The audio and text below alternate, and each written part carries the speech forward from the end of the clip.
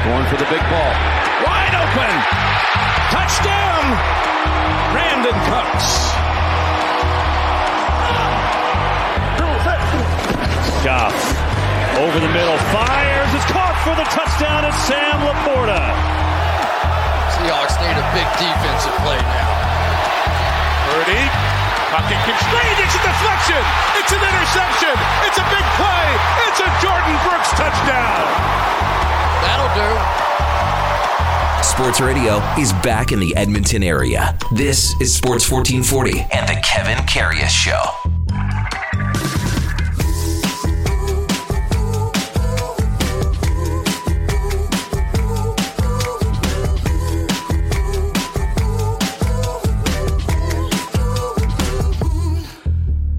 All right, welcome back. Or not welcome back. How about just welcome to the big program?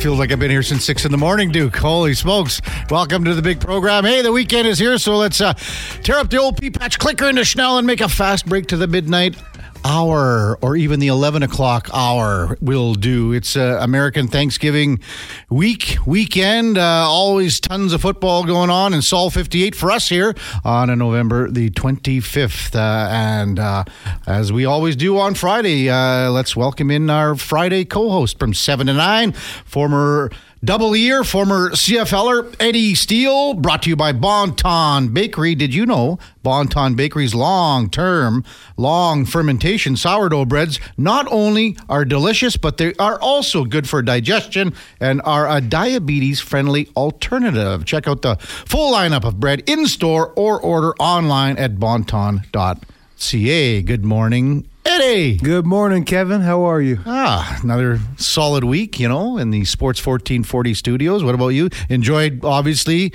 NFL yesterday. And lots of good games. Well, one good game. Yeah. One good game. One good game. The other two were kind of blowouts. What was the best part for you of the three, maybe? Just having football on. Yeah. Being able just to track the games throughout the day. Obviously, with work, I wasn't able to tune in as finely as I'd like to. But, you're paying attention to the scores and whatnot. And then, of course, having a game on Thursdays like there always would be. It's just good to have ball on and no other sports, too, so you can just focus on the ball. Focus on NFL. Best part for me, 2 words. Dolly Parton. She killed it. She killed it. Unbelievable. It really is, man. Comes out in the Dallas Cowboy cheerleader outfit. 7, 8 years old. Just a show stealer. 77 years old. And just a highlight of the day. Yeah, of course. And, okay, like if you're going to rank the other halftime shows compared to Dolly Parton, it's not even close. No, it's not. You can't rank them. Not in the same ballpark. Oh, yes. Dolly's going to dolly. Yes, that was great. Text line 1-833-401-1440. Oilers in action this afternoon in Washington. We'll get to a lot of Oiler coverage in, a couple of minutes, as the show progresses as well. Yesterday, big news out of the Edmonton Elks, Eddie, and basically talking about private ownership. They call it checking out the structure of ownership, but there's only 2 ownerships. One's community, one's private. So basically, if you're not community owned, how are you going to be owned? You're going to be owned privately. So when you heard all that yesterday, your thoughts on that? Because we've been talking about this for a long time. I personally was pretty pleased the fact that it was even an option on the table and that they made that public, that it was an option on the table, because I think it's something that you should explore, always private ownership, if there's people out there with deep pockets. So why not lay that out there and get the process started and just engaging and seeing if that is a potential for the future. What do you think? Well, again, this is something that isn't new. This has been bandied about for a long time. I've been talking about it, actually, I'll be honest with you, ever since probably 3 years now, a lot more seriously. And it's kind of ironic. We're going to have Dwayne Mandrusiak on the show from 10 to 11, along with Sparky Kolchitsky and Barry Stafford. 3 Edmonton sports legends that have been around the game a long time, but getting to Dwayne. So when he was unceremoniously let go by the Edmonton franchise, it would be 3 years, I guess, September of 2020. At that point is kind of when it's just the way, that's just the facts. In the last 3.5 years is when the team has gone downhill. Yeah, it really is that time frame. It is that time frame. So at that point is kind of when the board of directors there's many reasons here, and we all, it's COVID, it's this, it's that, it's bad hires, it's bad vision, it's bad decisions. But at that point, as you can see, the board started to fail the team. Absolutely. Okay, so now you go, okay, what are our options? Well, private ownership is one of them. So you can look at it moving forward in the sense that and it's not, we're not saying if you come in and it's private ownership, things are going to flip the switch like that. It's not going to, it doesn't work that way. You're going to have to build, it's going to have to be something like what happened in BC. So you have to earn and win the fans back, the people back. And maybe this helps. I don't know, but it's a start. And I mean, we'll see what happens here in the next little bit. But I think as you being a former double year, you've been saddened by the direction of a lot of things with this team. So again, I think this is a step in the right direction to explore absolutely every avenue, every opportunity, and every possibility that you can do to turn things around. So, yeah, I mean, I would agree, and you're right. It is hurt. It's disappointment. It's shock because, like, you've been in the community. You're essentially, we talk about you being from Melville, but you're an Edmontonian. I'm an Edmontonian, yeah. And we know the pride and the history and the tradition behind this organization. To see that rot that has happened over the 3.5 years, and the frustrating thing is, you alluded to, it's been many poor decisions made. But then where do you look at those decision makers? And I'm not calling for the pitchforks and whatnot, but like, who is it? And nobody knows. That's the one thing. It's always just been so anonymous. So that's my biggest concern with having the community-owned team club with the board who, we don't even hear them in front of a microphone ever if they're the so-called end-all, be-all decision makers. So that's frustrating for sure. And again, and you've heard me say this word many, many times with this organization, and again, when it's community-owned, it has to be used, and that's transparency. You have to have it. When you have people making decisions on a community-owned franchise with a board of directors that are, they have a shareholders meeting yesterday. It's $10 to be a shareholder, right? And so you've got I don't know how many, 75, whatever. I don't even know how many shareholders there are, but that's what we're at right now.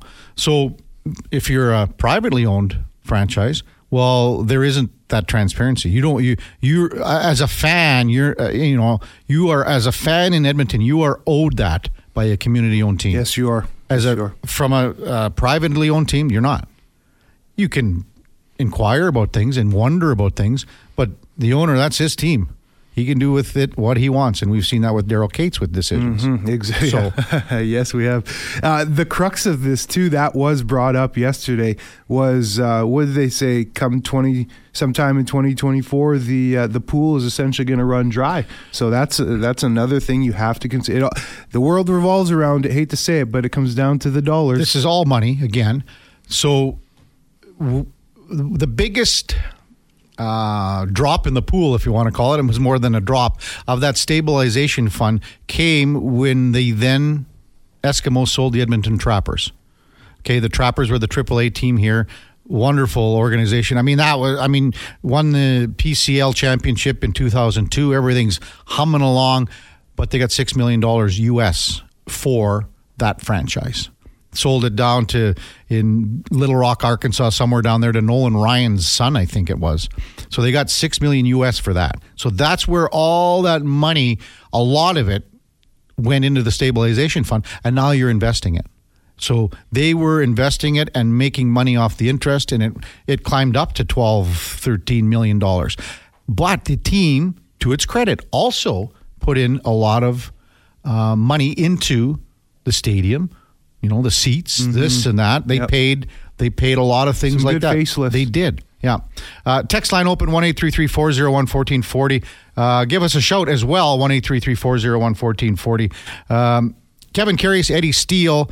So again, the team has spent a lot of that money and they spent it in a good way. But the last few years, it hasn't been a bad way. And yes, we understand the COVID situation. We do, but every team had to go through that. Yeah, that's just it. That's not even an excuse. No, but a lot of funds were not handled properly. They're depleted, and they're depleted because you look at the stands. Again, that's the whole thing. So now you're dipping into that every year. So my best guess by talking to people that are in the know would be and again, they have to be transparent on this. They haven't been. Like last year, they called the end of the year meeting at 9:30 in the morning. They send a release out for an 11 o'clock meeting. Well, you can't do that. No, you can't.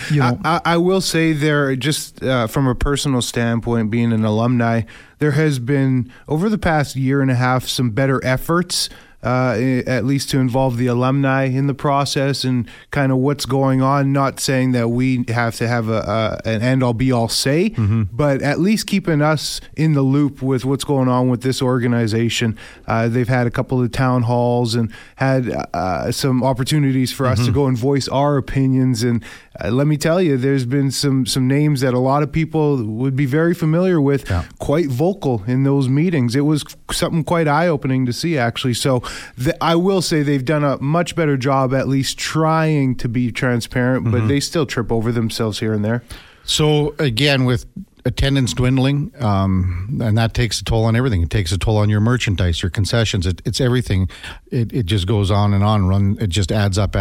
I think, at a high point there was maybe 12, 13 million in the kitty and the stabilization fund, you want to call it that. I believe it would be down to somewhere in the 3 range. 3 to 4. Yep. Might even be lower. Lower even. Could be. Yep. And, well, they say 2024, so what is that? I was thinking this yesterday. Is that early 2024 you guys are about to run dry, or they got something to last through the season? I think they have this season. But again, if you're you can't just ask companies and businesses if you're going to be a community-owned team, here, fork over a few $100,000, and you can be part of the team. It's not going to work that way. No. Businesses aren't doing that anymore. And here they are, they're shifting the upper deck they closed the upper deck and shifting the season seat holders. There's just so much going on, and I really hope it all works out. Everyone does, yeah. I mean, again, it could be, I don't know if the 3 million, if I'm exactly ballpark, but of course we're just kind of... We're spitballing. A little bit, but, just by looking at the numbers and you see and you hear this and you hear that. So that's right around what I've heard, too. Yeah. For sure, I've heard that kind of figure. So it is game day for the Edmonton Oilers, an afternoon tilt in Washington. We're going to post this question and throw it out for our listeners. And it's in Washington against the Capitals, and I'll throw this one at you as well, Eddie. Do you think Alex Ovechkin will surpass Wayne Gretzky all-time in goals? He's right now at 827, Gretzky 894. Now, how about this, though? Will he pass it? Another one. Do you want him to pass Wayne Gretzky? That's another question. Not saying maybe, because a lot of people think he will, but do you want Alex Ovechkin to pass Wayne Gretzky? He's 67 off. 67. At the beginning of the year, he had a slow start. And got 5 goals this year. Yeah, he's at 5 now, but he's second on his team. The leader on his team is at 8, 5 goals. They're saying that he's the type of guy that's going to play until he gets the record, regardless of how old he is, even if it takes him 3 more years. I think Washington's going to show him that love. I think he does get it, in my opinion. Okay. Because he started slow, but he's coming on hot now. Like he is. He really is. He's hot. Yeah. He's coming on hot. And here's another one. Article in The Athletic, Robbie Rossi did it. Basically, Alex Ovechkin has said, and do you believe this? Alex Ovechkin and Sidney Crosby saved the NHL. I saw that. Okay. So I don't think he's wrong by saying this. I think he's bang on, because in the sense of how the NHL was at that time, more importantly, the main focus here and the main subject of what that statement means, 2005 was the lockout. So people weren't happy with the NHL. Fans were pissed off they were mad at the players. They were mad at the owners. I mean, I don't know if you remember back then, Eddie, that because you were just a young whippersnapper back at Kelvin High. I remember because Sports Center, day 198 of the lockout. Yeah. And every day they would show it on Sports Center. But I do agree. Him and Sid saved it. Mm-hmm. They both came in. I read that article. Both came in, 100 points, created that rivalry because we need that rivalry in sports. Sid did what he did. They're both legendary careers. At the end of the day, Ovi solidifying himself, getting that Stanley. What was that, in 18?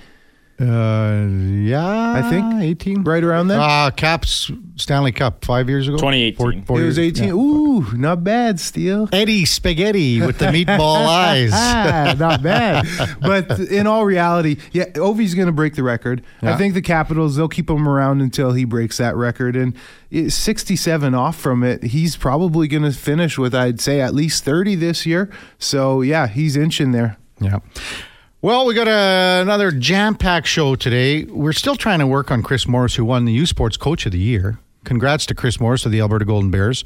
Last time it happened was way back with Jerry Friesen won it when he was coaching here. So congrats to Chris. We're still working on that. But Declan Freddy Kruger.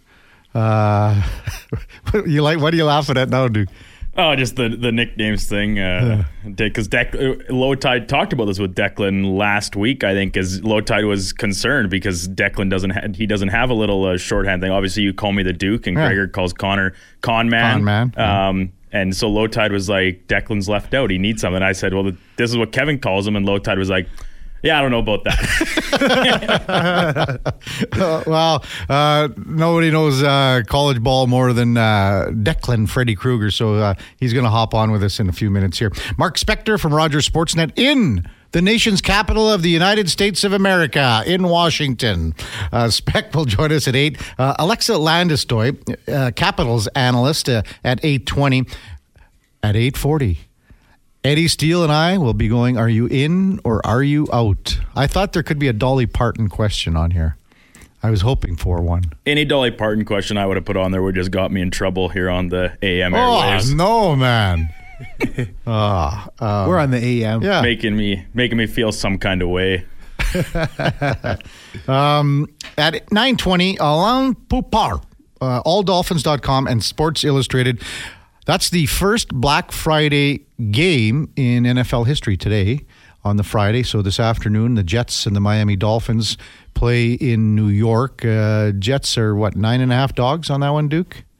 I believe. It's not maybe 10? I haven't checked the line yet today, but it'll be close to double digits because the Jets are incapable of scoring points. Who's starting for them at TV? It's the Tim Boyle era in New York. Yeah. It's okay. Zach Wilson demoted to third string quarterback. Do you think Tim Boyle finishes the game?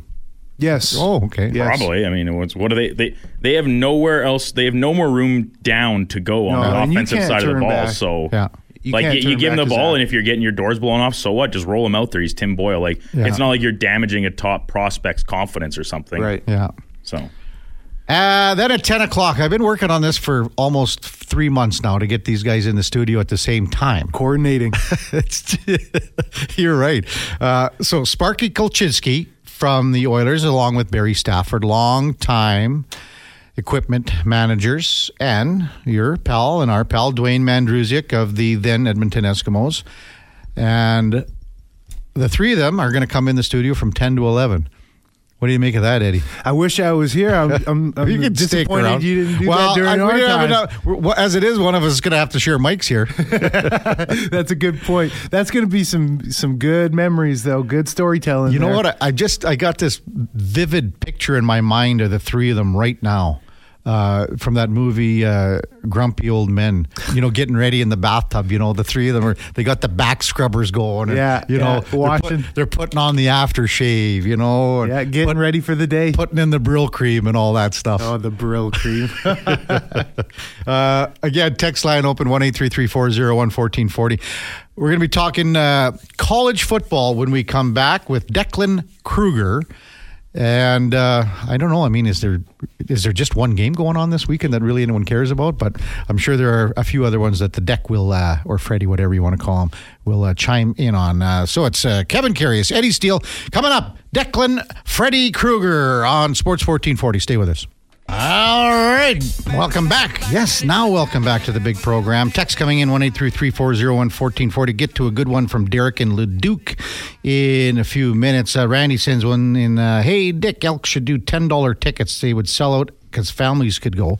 10 times 31,000 seats, 310,000 per game. Randy, well, unfortunately, Randy, they need to probably make triple that, maybe that and more on a gate just to survive. I don't know if it'd be you need $1.5 million a gate plus that and then some to survive in the CFL, and that's why a lot of teams are struggling, and that's why tickets are what they are. Lots on empty net goals for Alex Ovechkin. Don't want him to pass. Don't do it till next year. Might be the year after for sure. Raw Dog Reed says records are meant to be broken. And J-Dog, just in case you missed it. So we are having Dwayne Mandrusiak coming into the studio. We are having Barry Stafford coming into the studio and Sparky Kolchiski from 10 to 11 today. So we will go down, I mean, maybe a few stories there, Eddie, between the three of them. Oh, just a few, you think? Is Freddie out of the rack here yet or what? No, you can't get him. Is that come on, Duke. We're just working on getting a hold of Declan this morning. I told him because keep in mind Declan's days don't start this early. So when I was talking to him last night, I said you better be up and ready to roll. Oh man, boy, I can't wait till Low Tide finds out. yeah. Don't tell Low Tide, he'll crack the whip. Oh boy. So, well, let's kind of start a little bit of the conversation. What's a big weekend? Rivalry weekend. So there's a lot of good... actually, I take that back. I'm not going to say a lot of good games, but there are a few key games, like that Michigan-Ohio game. So that's number one, right? Yeah, for sure. What do you make of that one? I mean, just because with everything that's going on with this sign stealing and Harbaugh, yeah. I'm a Michigan fan. You know, I call me a wacko, but I'm a Harbaugh fan. Mm-hmm. I really liked him when he was in the NFL as the head coach of the Niners, and he just is the fiery, inspiring type of coach. You know that my personality kind of jives with. So I hope Michigan comes out, but it's going to be a tough one, man. A couple of really strong teams. Where is that one? Is that in Ohio? It's at the Big House. It's in Michigan. In Michigan? Yep. Yeah. So that's at 10 o'clock tomorrow. It'll be on Fox Sports, so they'll be there probably running their programming from 6 in the morning. They might start tonight at midnight. Oh, college game day right at 12:01 starts. Well, yeah, but I mean the game day, college game days. You know, ESPN and Fox are just having a you know what contest because they're trying to get everyone on it to watch from. I mean, they're starting early in the morning. Their pre-games are so long. And I mean, the one time I think they went to Colorado a few weeks ago, and Colorado didn't play till at night or later in the day. So these guys were there like because of the times change and everything. I mean, they're on the air at like 8 in the morning in Colorado because it's on, at 10. Well, no, it would be even earlier, 7 in the morning because it's on at 9 o'clock. Yeah, Eastern. They're literally putting like 12 hours in on air. Way more, yeah. Way more. So the winner of the Ohio State and Michigan game, that's for the Big Ten title. Yeah. The winner will go off to play in the championship game in Indy next week, and that'll be against Iowa, and that'll be just a steamroll anyway, right? So this is the game. Yep. This is the game. So the one question I had to you about, Michigan has at running back, okay, Blake Corum. Now, remember I asked you about Brady Oliveira, and I said, do you think Brady Oliveira can, I don't know, play in the NFL? I think that was the question. Yeah. And you said, I don't think so, because he's just in the middle of a real powerful scat back that has that explosive speed. And then you said he's too small for a fullback kind of thing. Yeah. Well, that's the whole conversation of the NFL. That's interesting that you bring this up. You remember that hit that Lua Ugwak had? The great guy? He splattered Brady. So I was talking with my dad about that, and my dad brought up a great point, and my dad is a good football mind. And he said that if Brady was in the NFL, every hit he's taking is like that hit because the linebackers in the NFL are literally the size of Uguak. They're 6'4", 250. You know, he's not playing CFL linebackers who are tweener guys who are half of them are DBs. I don't think the game will translate because, no, he's not a burner. He's a pounder, but there is literally hundreds of thousands of pounder running backs in the NFL coming out of college. Yep. And he's going to be 27 years old. Another X factor. If he were 2 or 3 years younger, you think? You'd get a look. Yeah. You'd get a look, but I hate to say it. Running backs are a devalued position. They're a dime a dozen, and they're not going to get paid. And I hate to be harsh on the players, but from a management standpoint, I get it. I totally understand it. I really do. The X factor with Brady, though, why he's in such a sweet spot is his offensive line in that chemistry. They have been creating something in Winnipeg that has been so good and so strong there in the trenches. And it wasn't just Brady this year. Andrew Harris had been doing the same things the past 3 years before Brady. So they have a really good thing. You go to a different offensive line, you put Brady behind the Elks offensive line or even Montreal's offensive line, it does not look the same. So you got to take into account the whole team aspect. It's not just one guy running through guys because that offensive line, they open up holes and Brady himself will tell guys he can hide behind his guards, let them do the dirty work, and then sneak for 6 yards. So I don't know how often you've watched Corum out of Michigan then this year. And, you know, he had a good season last year too. So where does he translate? I mean, to me, he's probably, and I don't know exactly the height and weight of Corum compared to Oliveira, but is he in the mix to go to the NFL and take it to this? Absolutely. He's in the mix solely for the fact that he's playing at Michigan. He's a young guy on the biggest stage. He's going to get drafted. It's how it works. Brady played at University of North Dakota and had a couple of NFL tryouts coming out then. But, you know, when you're playing like Corum is at Michigan, you're the number 3 ranked team in the nation. You're playing on the big stage. And like you say, he had a great season, not great, but a really strong season last year, a strong season this year. You're going to get drafted for sure. Yeah. Getting back I wanted to double back just to when you mentioned Oliveira and the line he had. So with the Elks last year with Kevin Brown, he had a really good season last year in limited amount of games, but this year it was hit and miss. And was that game script because they were behind a lot? Was it the fact? I thought the O-line was similar to what it was the year prior. Where did you see? Because I thought Kevin Brown's game wasn't as good as it was last year. No, he hit the scene in a big way last year when he first came out. And I think why it was such a breath of fresh air is because it was a shot of electricity in that offense that they didn't have. This year, teams knew who Kevin Brown was. He had a slower start to the season, absolutely. He did gain some good ground in the second half of the season. He finished with over 1,000 yards, if I'm not mistaken. So he finished with a fairly strong season, but it was very touch and go this year, much like the entire offense of this team. And we saw a significant uptick in their production once they switch quarterbacks, right? And there's a correlation there for sure with Kevin Brown's numbers being stronger in the second half once Trey Ford was in, more of a threat.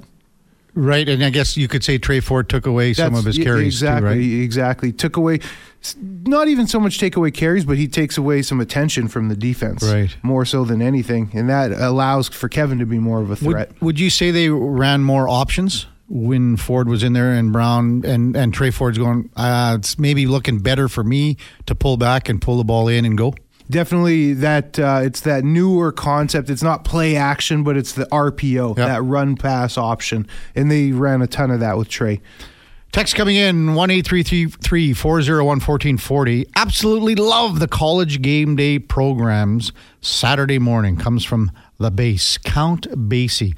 Now, you did say, okay, well, there's some good games, but a lot of the games could be quite lopsided tomorrow. Maybe the one that... Maybe the second best game is Oregon State in Oregon. And maybe I'm wrong, but that probably could be number 2 when it comes to, I don't know, pure enjoyment, pure as far as it being a game and not being a runaway like some of these games could be. Georgia should be a runaway. But Oregon State comes in at ranked number 16, Oregon number 6. A trip to the Pac-12 championship is on the line here for the Ducks. Now, I haven't watched a lot of these teams, but I've watched hit and miss because of the time that they're on. It seems, they're not on at 10 in the morning. Yeah. So a lot of guys are doing stuff, and you can maybe watch them later in the afternoon or later. These West Coast teams, they play late sometimes. Yeah. So, and maybe they don't get the credit. Again, we always talk about that too, Eddie, with teams in the NHL or even Major League Baseball, that all the teams that play out on the West Coast, no one really knows exactly what's going on out east because they don't get the eyes. They're all in the fart sack long ago. So have you been able to watch any of these two teams a little bit this year? Yeah, I've kept up with them a little bit, and that's probably, I agree with you, the only other game that potentially is going to be really entertaining. Just you look at the records of a lot of these teams, and you get a highly ranked team, which is typically the big school in the state, going against the state school, which is typically middle of the pack. I'm looking at a lot of the records, and it's a lot of clubs that are like 8-1 or 8-2, 10-0.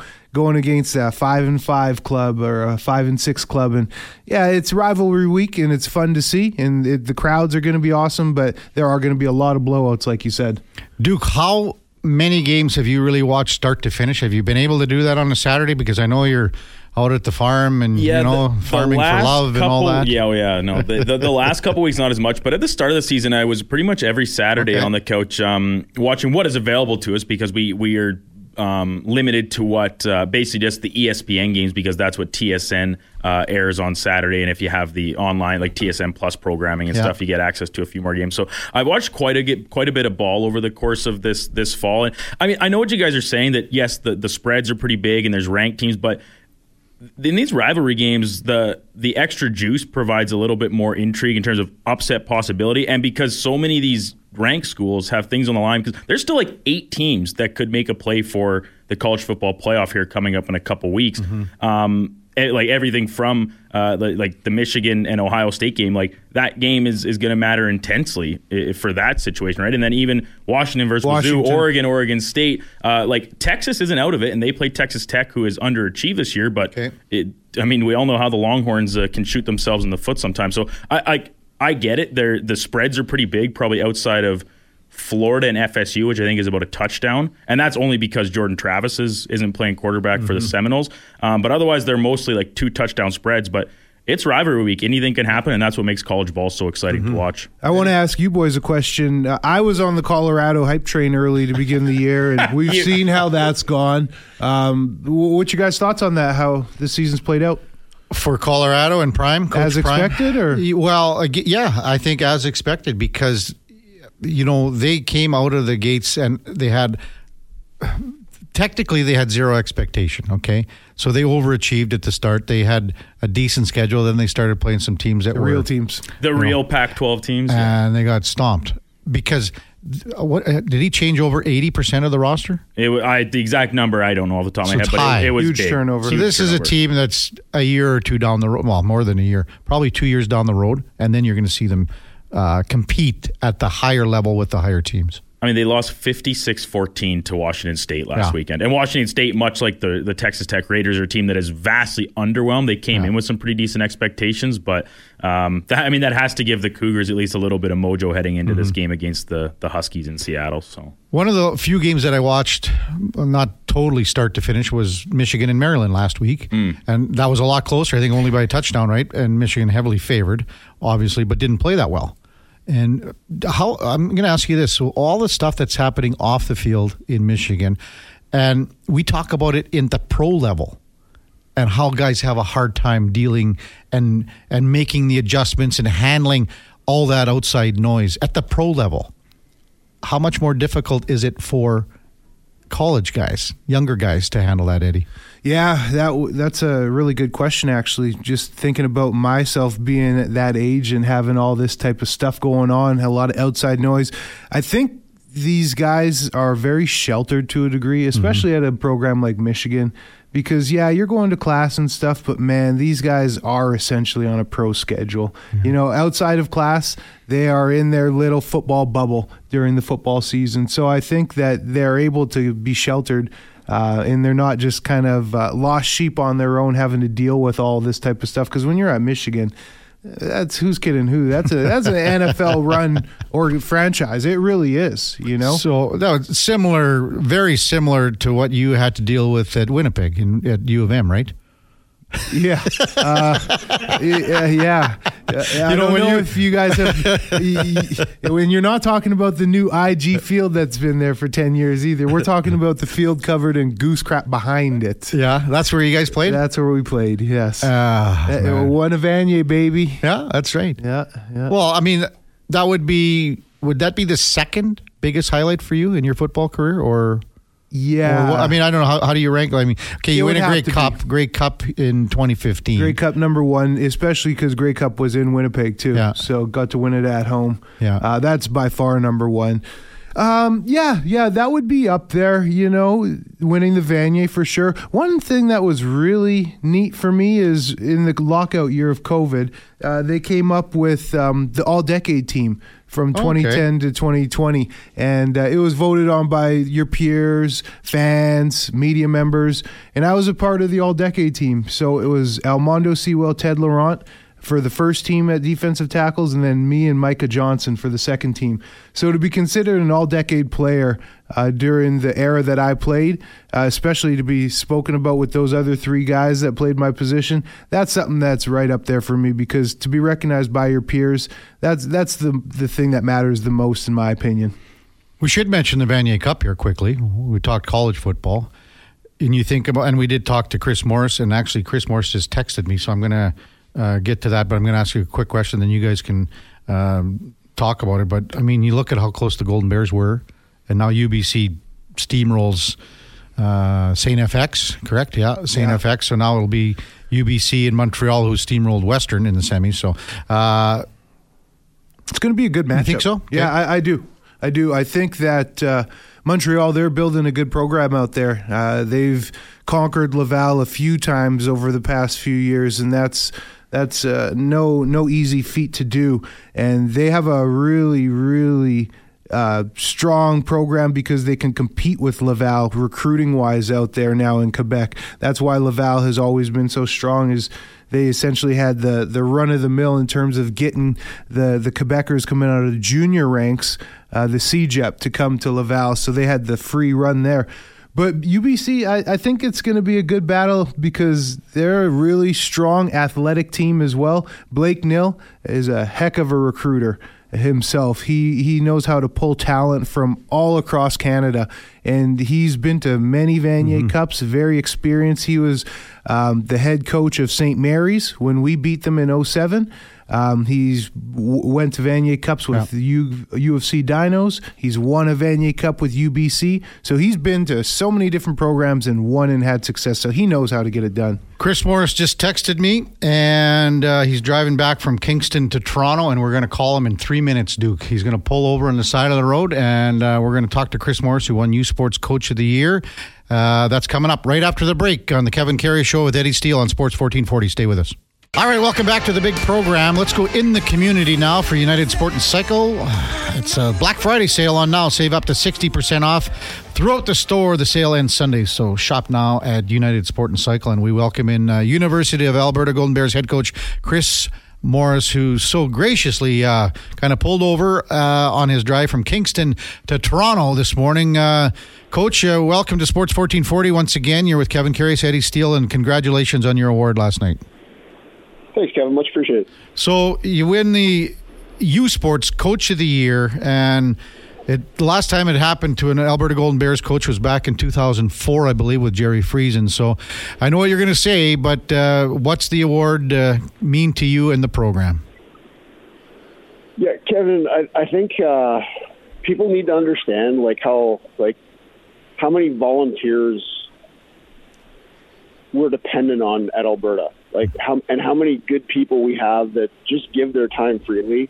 I'm sort of the ringleader here, but the staff and the people we have here there's special people, and the amount of hours they put in, with very little compensation, the quality of coaches we have on my staff and the support staff we have, and just everyone who surrounds our program right now, who are just so free and willing to give their time to help the young men that we're working with. It really is humbling to me to have those sort of people around, and that they're willing to put that time in. So I accept this award really on behalf of all of them, because Kevin, it's a special place we have going right now, and we have some special people involved, and I'm just sort of one part of it. So yeah, that's how I feel about it. That's honestly, and that's the reality of it. Yeah, and Andy, you know this firsthand. You've seen it firsthand in Manitoba. Absolutely, Coach, and congratulations. Being a Can West boy myself, it's awesome to see you win that award, and just the success that you guys had this year. It was really nice to see. So I know the work, it never stops for a coach, especially with all the recruiting and whatnot, and you're already thinking about next season. What's your roster looking like heading into next year? Is there a lot of turnover, and you have a pretty good recruiting crop coming up? Yeah, we have a really good class signed already. We got about 18 guys signed. We only lose 4 guys, though. Like we could lose a couple of guys to the draft and all that sort of stuff. So, we lose Riley Safran, Jonathan Rosary, who've been with us for 5 years and are, captains and tremendous people, and we're going to miss them greatly. And Quadwell Bohan, who came to us just as a transfer for 2 years from York, and Morgan Runge, who's our starting fullback. So those guys are out of eligibility. But really everybody else is eligible to come back. So we have a very strong nucleus, and we have a good bunch of good young players. We've signed some great kids, too. I think we signed, one of the better defensive ends I've seen in my whole time here coming out of Calgary, a kid named Emerson Joy, who's a tremendous prospect, and several others. We got a couple of good offensive linemen signed to Saskatchewan. Like we're looking very good long term right now. Alberta head coach Chris Morris joins us just from between Kingston and Toronto, I guess. So, Chris, can you kind of double back to the Hardy Cup, because the Golden Bears were so close, if not for a last-minute drive by UBC and some other things. But can you kind of take us back to the game against UBC where the Bears were, just moments away from winning the Hardy Cup? Yeah, honestly, that's as close as you can come. I've never been part of anything where you're so close to winning. We were literally one play away from winning the game. Literally anything besides what happened. If anything else happened besides just, the play that did, we would have won that game. So we had a second down in inches, and there was a fumble, and then a couple plays later they're in scoring range, and it was just, there was only 50 seconds left when all that started happening. And then there was a bunch of plays earlier in the game where we had a touchdown called back where we thought we'd checked in and we didn't. And, there was a discussion amongst the officials, but it was overturned. And then, it was a crazy series of events. UBC beat us. Credit to UBC. They're in the Vanier Cup. They're a very good team. They beat us 3 times this year. So, hats off to the UBC Thunderbirds. But, that's as close as you can come to beating someone without actually doing it. It was unfortunate. Really upset for my fifth-year guys who, the Morgans and the Jonathan Rosaries and the Riley Safranskis and Quads who are out of eligibility, because they put a lot of time and effort in. It's hard turning a program around. It's hard. It's humbling. It's difficult work, and they put all that work in. And it would have been nice to see them go a little further, but we didn't. And hats off to UBC. Coach, I want to get your opinion on how you feel that the conference of Can West has come in advance just with the talent and the level of play. When I played, it was I'm biased. I always thought it was the best conference, but it's changed in terms of the skill positions. I feel when I was in college, it was a lot more bigger bruiser type of football, where now it's kind of keeping up with the OUA style of skill and speed and possession. What do you see over your tenure with the change and advancement of the ball that's played in Can West? Yeah, I'll tell you, one of my biggest surprises was the quality of coach. When I decided to come here, I had no idea how good the coaches were. Like Brian Dobie, who's a good friend of mine now, Blake Nill, like all those guys in Can West can coach, and they do a great job recruiting. And I'm going to say this, and I say it without even a moment of hesitation. From top to bottom, there is no better conference than Canada West in this country. Amen. Every team can play. They are grown men. The lines of scrimmage are all grown men. And if you don't have grown-ups playing, you are going to get thumped. And it is my freaking absolute privilege to coach in this conference. It is unbelievably challenging. You have to be well coached. You have to have mature athletes. You have to have kids who play with discipline. And if you don't check off all those boxes, you're going to take a beating every week. So it's there's other really good teams across the country, but there is no conference where every team is capable of beating one of the best teams in the nation every single week, and it's fun to coach it. Well, I'll tell you what, Chris, Eddie is just totally agreeing with you right now. I wish you could see him in the studio, which sets up the Vanier Cup for tomorrow. UBC defeated St. FX last week. Montreal beat Western, so it's Montreal and UBC. Just a quick comment on that game tomorrow in the Vanier Cup. Yeah, they're both good teams. I'll tell you, that Montreal team, they were at the banquet. Yes, that's a big team. There's some grown-ups on that team, man. That's and UBC's not a small team either. Don't get me wrong, but it's that Montreal team looked impressive just walking into the banquet last night. So it'll be. I know UBC will give them all they can handle, and I know it'll be a good game. But that's I got a lot of appreciation for what Marco there's done at University of Montreal. He's been knocking on the door, and it's really Montreal and Laval just battle it out every year to come out of that conference. And whoever does come out is always really, really good. So it'll be a good game. Hey, Coach, thanks for pulling over on the side of the road and taking a quick 5-6 minutes with us here. Congratulations on the award. Congratulations on a great season. And we'll look for more of it next year for the Golden Bears in Canada West. Thanks a lot, Chris. Thanks, Kevin. Thanks for having me on.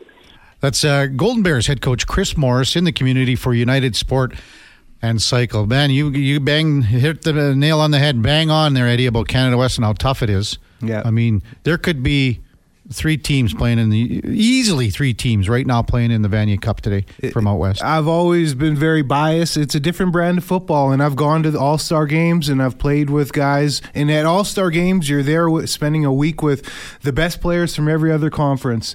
So I've seen what's out there, and I firmly believe the best of the best are in Can West. And if this were a Seinfeld episode with Frank Costanza sitting with Lloyd Braun and George, it would be one tick on the board for Chris Morris, pulling over on the side of the road, driving from Kingston to Toronto, and 0 on the other side for Declan Freddy Krueger.